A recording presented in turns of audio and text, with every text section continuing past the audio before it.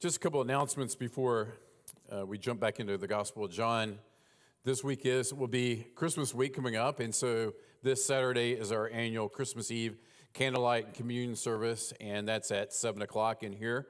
And so I hope that if you haven't made that part of your family's routine, and you can do so, it's a really, really intimate, special time, and we quietly come in. It's very reverent, do some Christmas songs, last about 35, 40 minutes, have a short message, take communion, and then we leave, and it's just a really good time. So I hope you'll join us on Saturday night. And then Sunday morning is Christmas Day, and Sunday morning is church, same time, 10:30.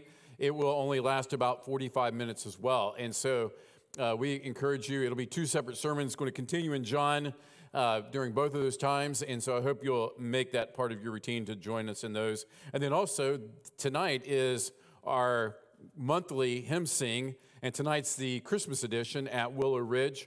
And so that's at 6 o'clock at Willow Ridge, which is on Fayetteville Highway. And so I hope you'll maybe join us there and be part of that to encourage people and also just sing some Christmas carols together. It's a good time.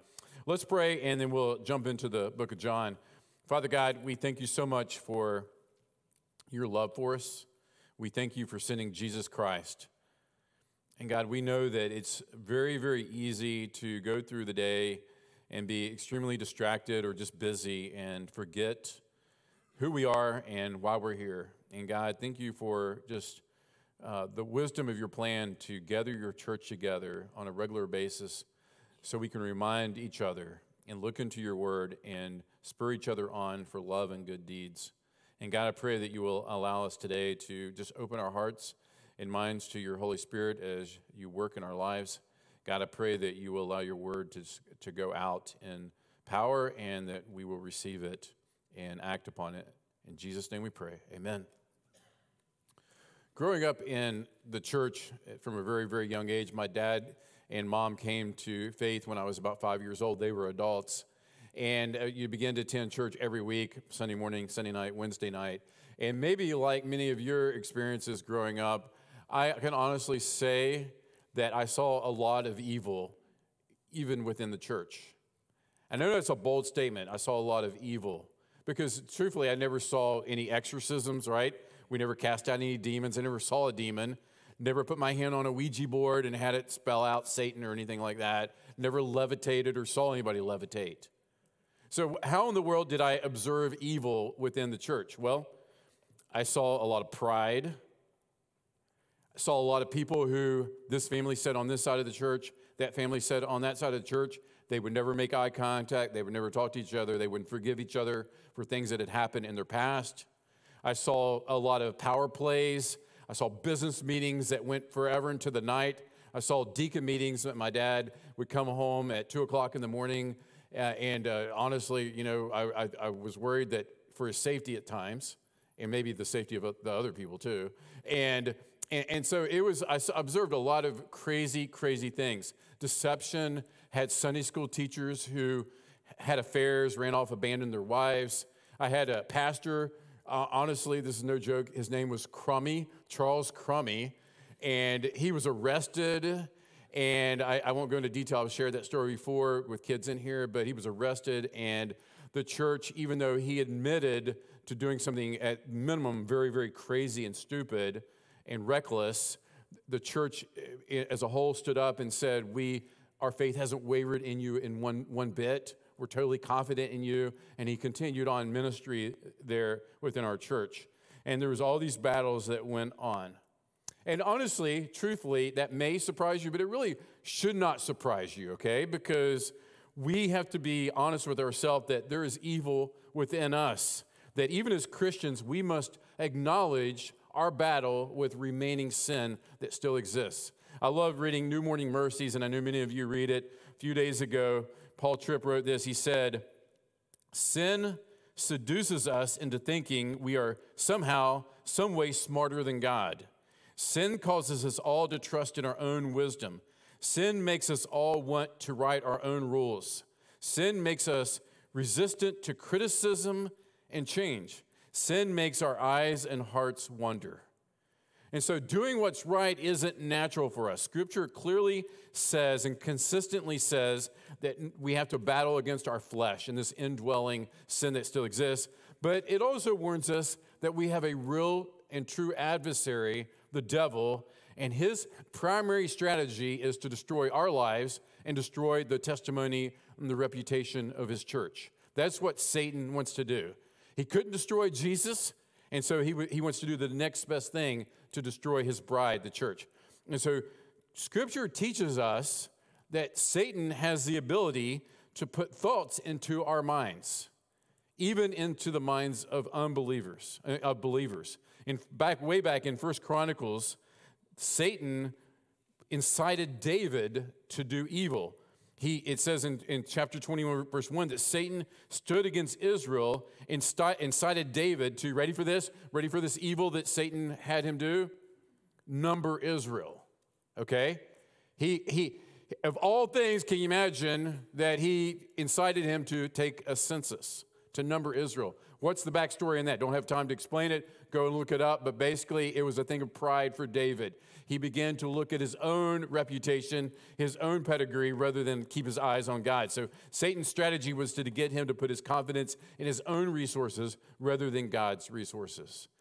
And so the Apostle John has already told us here in chapter 13 that the devil had placed an idea into the mind of Judas. He put an idea in Judas's head, and he tells us today that Satan actually entered into Judas. And so Judas is going to be in the full grip of Satan. How can this happen? Good question is, how can it happen? It could have happened to us. Could have happened to you. So as we look at John 13, verses 18 through 30, let's learn from this text so that we can be a church who's alert to the schemes and the strategies of Satan. And so we're not deterred by infighting and allowing Satan to be in our midst, inside of us, to get the best of us and get us to be deterred from God's will. So John chapter 13, and let's pick up in verse 10 because Jesus has given his disciples 3 warnings up to this point that there's a traitor among their ranks within them. And now this is the 4th warning if we go back to verse 10. Jesus said to them, "The one who is bathed does not need to be washed except for his feet, but is completely clean. And all of you are clean." He's talking to his 12 disciples. "All of you are clean except for one of you." So he says, there's one of you among us who's not clean. So the 4th time that he's warned them that there's a betrayer in their midst, and they still don't get it. They still don't recognize that Judas is this person. We know the story. Even if you don't know the full story, you've heard us talking, you know the name Judas. You know that people don't name their kid Judas because it's synonymous with a betrayer. And so we know, but the disciples don't yet know. They don't have a clue because Judas has fit in so well among the 12.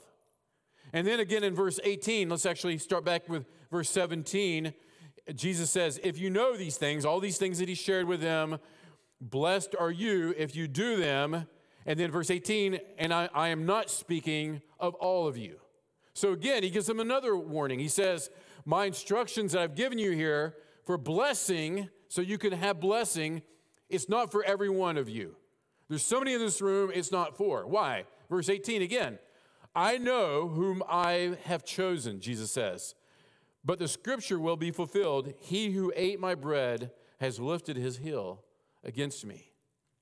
So Jesus had chosen Judas as one of his disciples, and he also chose Judas as his betrayer. Why did Jesus choose Judas? It says, so the scripture would be fulfilled. He's referring back to Psalm chapter 41, verse 9, written hundreds of years ago, before even Judas was even born, that this was written by David, and it predicted that Jesus would be betrayed. And the scripture can't be broken. And in fact, in Acts chapter 1, verse 16, Peter points to Judas and says this, brothers, the scriptures had to be fulfilled. They had to be fulfilled, which the Holy Spirit spoke beforehand by the mouth of David, that psalm we just read, concerning Judas, who became a guide to those who arrested Jesus.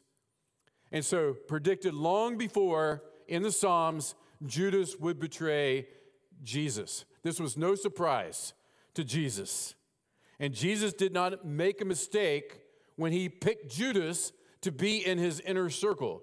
Jesus knew what he was doing, and he knew who he was choosing. But we need to balance this out, because some of you may be sitting here saying, that doesn't seem right that Jesus would choose Judas as his betrayer. Judas cannot blame the devil or God or anyone for his actions. He was in no way coerced to do these actions. He was completely and totally responsible for what he did. In fact, Judas admitted this as himself. We have it recorded in Matthew chapter 27, verse 4, where Judas says, I have sinned by betraying innocent blood. I have sinned. He acknowledges it. I've sinned. I took the action. I did this, fulfilled the prophecy. Jesus chose him. You have to be okay with that tension. Jesus knows that his impending arrest and crucifixion is going to catch all the other disciples off guard. They're going to be shocked by this. They're not going to know what's happening, even though he's prepared them again and again. And that's why he says in verse 19, he says, I am telling you this now before it takes place, that when it takes place, that you will believe that I am he.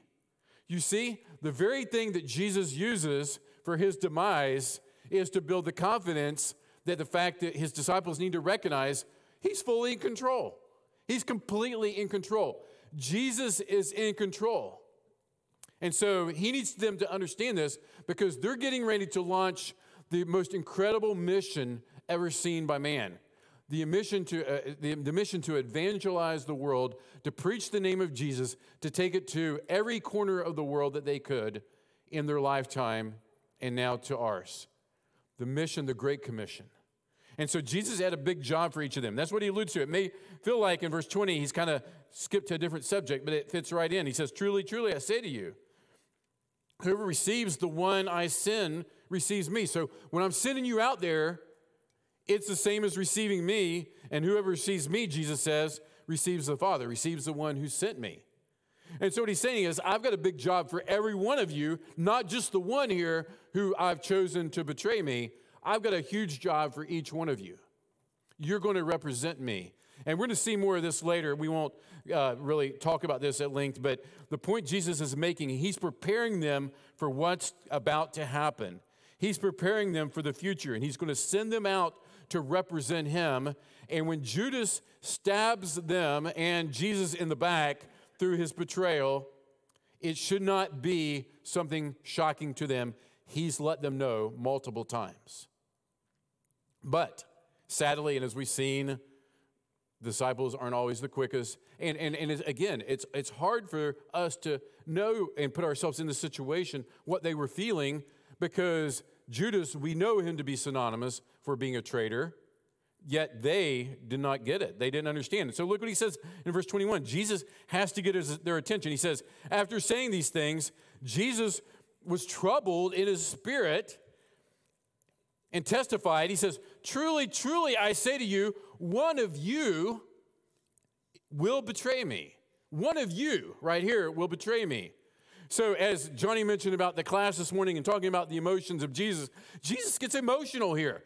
He's distraught. We've seen this throughout the book of John, that Jesus is emotional, and Jesus reacts strongly. And he's reacting emotionally and strongly in this situation because they're not getting it. He's saying, one of you, he's truly, truly means pay attention.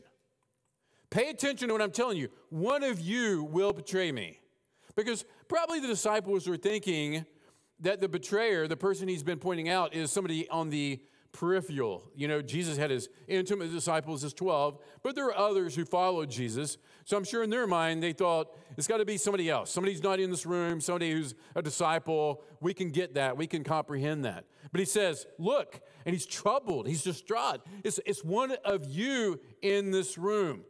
But Judas had so hidden his heart that when Jesus told the disciples one was a betrayer, it was still not obvious to them that he was speaking about Judas. Judas did a great job being a con, did he not? And there are people within the church community who are bent to do evil and destruction because they don't know Jesus. You may not consider yourself to be a Judas, but you may just come to church out of convenience, or your spouse drags you here, or the kids need a good role model, they need to be taught things, or various reasons that you're here, but in reality, that you're truly not a follower of Jesus. And Scripture warns that the message of Jesus is a stumbling block, and it appears foolish to the world. And so maybe you're even sitting here saying, you know what? I just don't fully buy into this whole Jesus, salvation, eternal life, heaven and hell thing. I don't really buy it. It seems kind of foolish to me. Don't be surprised. We're warned that it's a stumbling block and it's foolish. And in fact, 1 Corinthians and 2 Corinthians remind us that the God of this age, which is Satan the devil, has blinded the minds, blinded the eyes spiritually of people so that they will not see the glories of God. So we should not be surprised that there are people similar to Judas who go through the motions, and it's no wonder that oftentimes church, which is Jesus saying to us, you're going to represent me. When you go out, people should look at you and see me. You're my bride, you're my body, you're my people, you're the ones I'm sending to do mission. Yet we look and we see that the church oftentimes does an awful job of that. Yes, there's carnal believers. There's people who are not tracking with Jesus. But you know what? There's false people in the room. There's people who are pretending that aren't truly believers. And the ultimate reality question really revolves around your view of God and my view of God. Who is God? Who is God? Do you believe that he truly exists? And is he caring? Is he in control? Is he sovereign? Or do you just believe, there may be somebody out there? You know, the original lie in the Garden of Eden really shows you the nature of all of Satan's lies. He wants us to doubt God's generous goodness. And so some of your doubting is just the fact that you don't really think that God exists or that God really isn't good. And you look at your life and your history and the things that have happened as evidence to the fact that God's not good or generous. So whose view of God do you believe? Do you believe Jesus' view of God, or do you believe Satan's view of God? Because the first question in history was asked by Satan when he said, has he really said this? Because Satan wants you to doubt God and his goodness. And he's trying to convince you to question God, and then, get this, begin to build a case for your righteousness, even as you choose to do what he says not to do. Because rarely do we, those of us who are in the church world, just defy God and say, I'm just going to do what I want to do. What we do is we rename our sins by words that maybe make us feel a little bit better about them, and then we commit them because we build a case that it's okay. It's not that bad. And so we begin to question God, question his goodness, and we think, like Adam and Eve, that we should do what we want to do. In fact, God told Adam and Eve, you're free to eat from any tree in the garden, but you must not eat from the tree of the knowledge of good and evil, for when you eat of it, you will surely die. All right, so God says, have freedom, enjoy everything that I've given to you. Here's one prohibition to protect you. I love the way Robert Kellerman says this. He says, Satan sidesteps, eludes, and ultimately ignores God's generous benevolence and twists his one, let's emphasize that, his one prohibition, a protective prohibition meant to teach God dependence and intended to spare us from the consequences of self-sufficiency. So Satan says, let's focus in on the one thing that you can't have and not all the numerous things that God has given you in his goodness and his blessing. That's what Satan does. Those are the tactics of Satan. It's the guy that, again, back in my past in college, I went to a Christian college, right? Of all places, you would think the people who were there as our leaders and as our guides would be pointing us to God and following Jesus and love for the church. But actually the head basketball coach at our college, very, very conservative Christian college, by the way. I was talking to him in the gym. I worked in the gym, and he told me one day, he's like, you know, I can't do the church thing on Sunday. I like to go out on my boat. That's where I find God, on my boat. That's where I just really, really commune with God. And he's telling this to an impressionable college student, all right?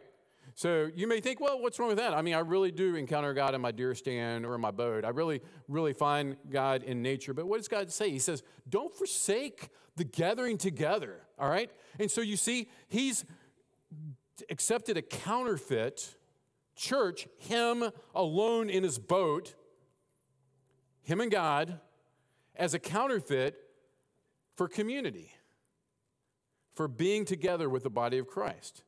And so that's the way Satan works. God says, the church, look, the church is here to protect you. We'll talk more about this at the end. The church is here to protect you. Relationships are here to help you when you take your eyes off Jesus and begin to put them on the things of this world and begin to say, you know what, that looks pretty good. The things that God says should not look good, that look evil. And Satan disguises those and convinces you that those things are what you need. And so the natural man always rebels against God. And we need one another because our flesh is never willingly going to submit to God's rules. And if you insist on trying to force your flesh through some human manipulation or me and God in a boat together, apart from his will, to some way harness your flesh, you're going to be super disappointed in what happens as a result of that. And that's why Paul was adamant in Romans chapter 7 that he could not conquer sin through his own efforts. No matter how much effort he made, he was going to fail because the flesh cannot be harnessed. Trying to reform the flesh, it's a waste of time, it's hopeless. The only appropriate action to take for the fleshly nature is to put it completely to death by the Holy Spirit's power through the Word of God and through His commands, the simple obedience to His Word. And so as long as you're trying to deal with the things that are a little bit obvious in your life, you know, I just can't let people see that or notice that, or I can't allow that behavior to come out during my church, with my church family, or say those things. What we're doing is like what I did with one of my crepe myrtles that was growing up in my yard that I didn't want there. Those things just reproduce so easily, and you let them go for a little while, and pretty soon, every time you go to mow, you got a little tree there, right? And you just like mow it over, and you had to hit it a few times because those things are pretty tough. But I got sick of it. Every time I would come back to mow, I would mow it over, and I could never get all of it. So finally one day I said, I just got to go out, and I just got to get rid of the root, all right? I just got to get rid of this thing. It's only this tall, right? How deep does that go, really? I mean, and I start digging, and I'm amazed at like how deep the root went on this thing, how difficult it was to dig this thing up. And that's the way it is with sin and your heart. You've got to go to the root. You've got to go down to what is causing or where your actions and your behaviors are coming out of. Jesus said it. He said, out of your heart flows all of these things. So it's not like, oh, I shouldn't have said that. That was sort of racist, but I'm not a racist. It sounded racist, but I'm not a racist. It's like, go to the heart. Maybe there's more there. Out of the heart, the mouth speaks, right? Or I should have slandered that person, but I'm not. That's not me. That's not who I am. Why did you say it? Why do we say the things that we say? Because they come from the heart. And as long as we try to harness the heart through behavior modification, you understand what I'm saying? Behavior modification. Just cut off the surfacey stuff. It's just going to keep coming back because the heart hasn't changed. And so Judas here in our passage, his heart was just evil. And now he had opened it up to Satan, and Satan moved in. Let's keep reading. The disciples looked at one another, verse 22, uncertain of whom Jesus was speaking about. They're not sure. Who's he talking about? Then one of his disciples, whom Jesus loved, was reclining at table. That's the way that they would have done with the Greek culture influence. They would have been reclining at the table, and he was there at Jesus' side. And so Simon Peter motioned to him to ask Jesus of whom he was speaking. So that disciple, leaning back against Jesus, said to him, Lord, who is it? And so the disciple whom Jesus loved, most people believe that was John, the author of our book, the Apostle John, and he used that expression, kind of be anonymous, but he loved Jesus. Jesus loved him. They had a very special relationship. And then you got Peter, who normally, he's never hesitant, right, to say what he's thinking. We don't know why he's restrained here, but he tells John, he motions at John, kind of gives John, ask Jesus who he's talking about. And so even though John asked Jesus directly concerning the identity of the betrayer, the disciples, they remained uncertain of who Jesus had in mind. And it could be because when Jesus responded to John, he did so privately. He didn't say to everyone. But look at verse 26. Jesus answered, he either said this to John or he said it to everyone, it is he to whom I will give this morsel of bread when I have dipped it. So when he had dipped the morsel, he gave it to Judas, the son of Simon Iscariot. And we talked about this before, but I love how John includes Simon's father in this because it makes Judas a real person. You know, we're not talking about just some historical figure who, personified evil, and we can just, that's evil there. But this is a guy who had a dad and had a mom and had brothers and sisters. And this is a guy who went with Jesus everywhere Jesus went for 2 or 3 years. And in fact, dipping the morsel and passing it on to Judas was a sign in their custom, in their culture, was a sign of special friendship. And so not only was Judas going to betray Jesus with his awful deed, but he's betraying this intimate, close relationship, this friendship, so to speak, that he had with Jesus, at least what appeared from those looking on, that he had this close relationship with Jesus. And so here, the day before Jesus' death, as Jesus is enjoying this Passover meal with his disciples, Judas Iscariot, who's been stealing from Jesus, from stealing from the offerings, and plotting for some time against Jesus, pretending to be Jesus' friend, now he's going to respond with just pure evil. Verse 27, then after he had taken the morsel, Satan entered into him. Satan entered into him. John's already told us that the devil had put the idea in his head, but now he goes to a different level, that Satan actually possessed him or took over his body at some level.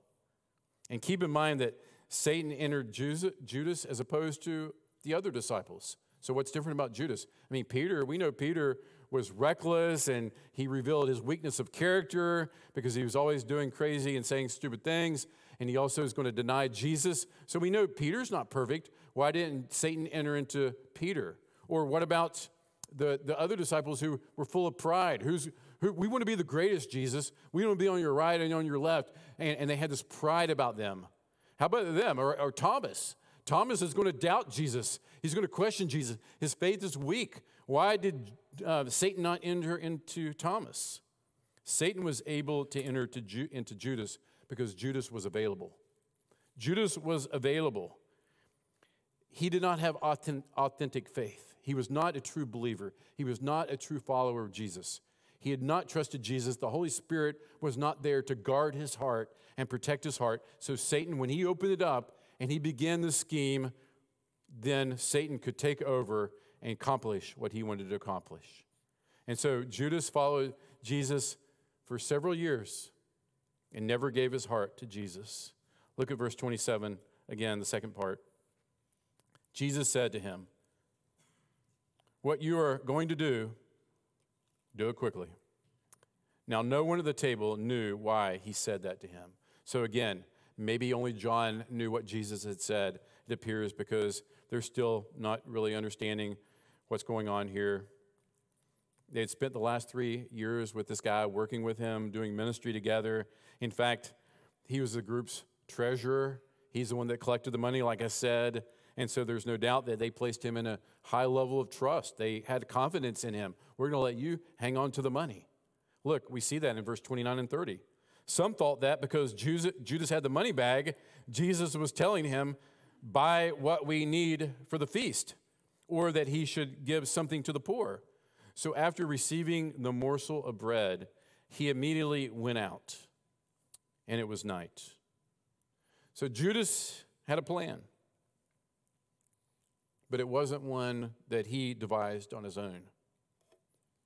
During supper, verse 2 again said that the devil had already put it in the heart of Judas Iscariot to betray him. So Satan had a plan that was going on. And when it came to Jesus, Satan had one goal, and that was to destroy Jesus at all costs. Ephesians chapter 6, particularly verses 11 and 12, give us as believers, as Christians, a heads up to the fact that the devil is scheming against us personally. The devil is scheming against us personally. He's strategically seeking a way to get a stronghold in your life and in my life so he can harm the name of Jesus, hurt the cause of Jesus. He could not touch Jesus.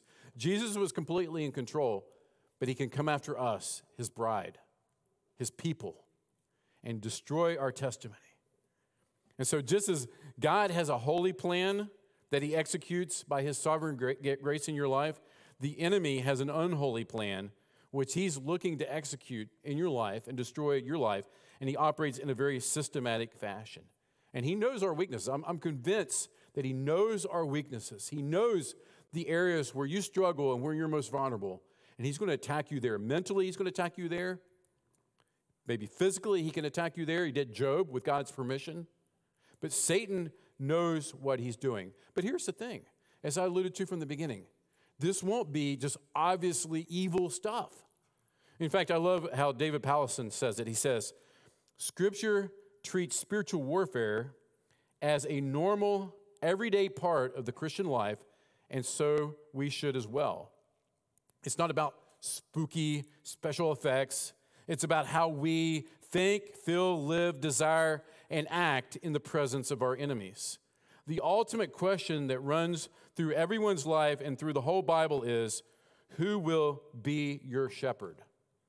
Will you be shepherded by your good Heavenly Father or by the liar and murderer, Satan? So who's your shepherd?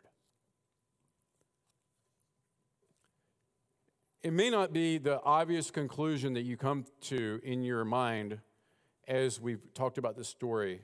What really the big takeaway I want you to take away is on for your head, for your intellect today is.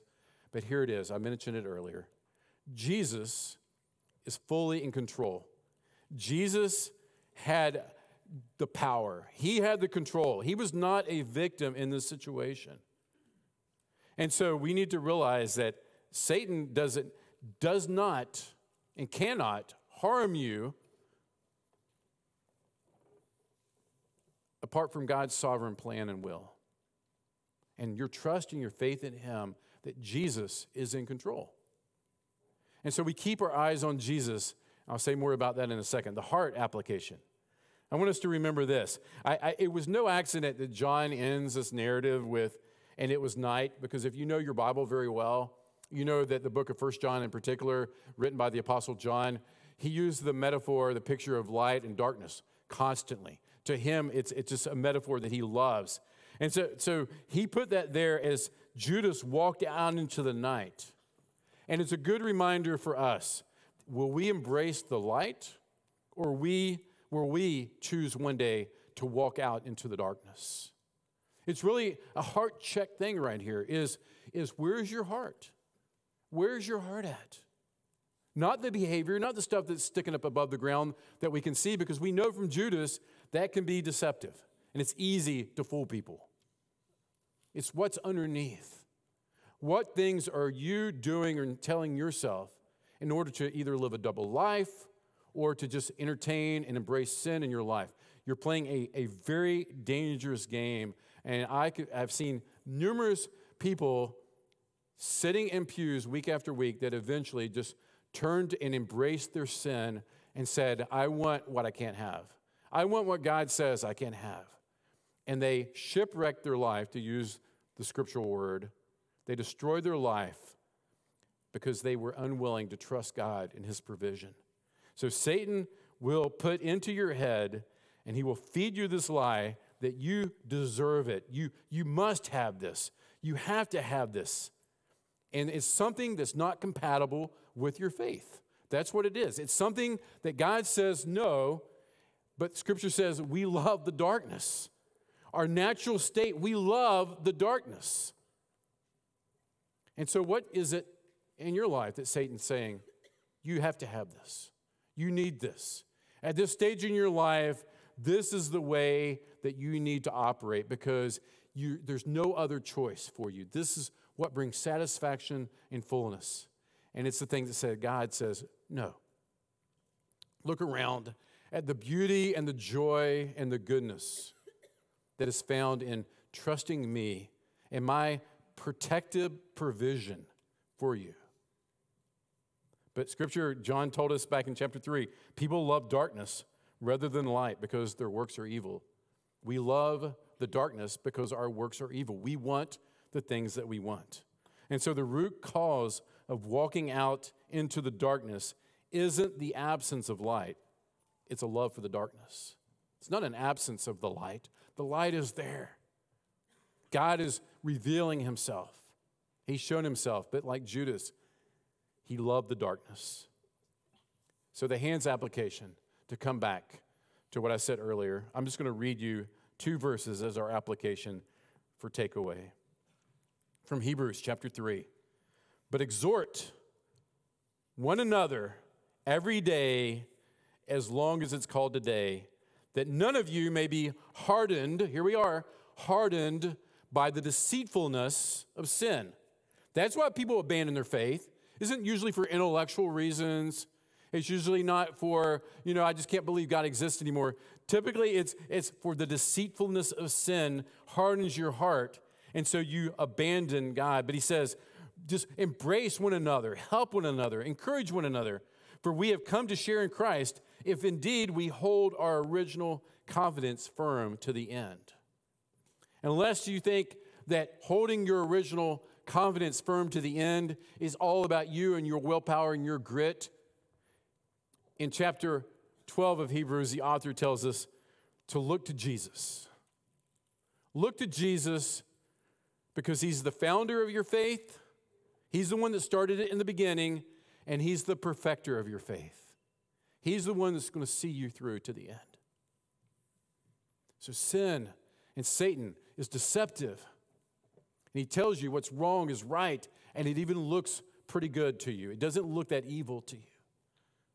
And that's why we need the body of Christ. We need to be in a fight club and relationships through K groups where somebody can speak to you and you don't get mad because they say, hey, I really see a pattern in your life that I'm concerned about.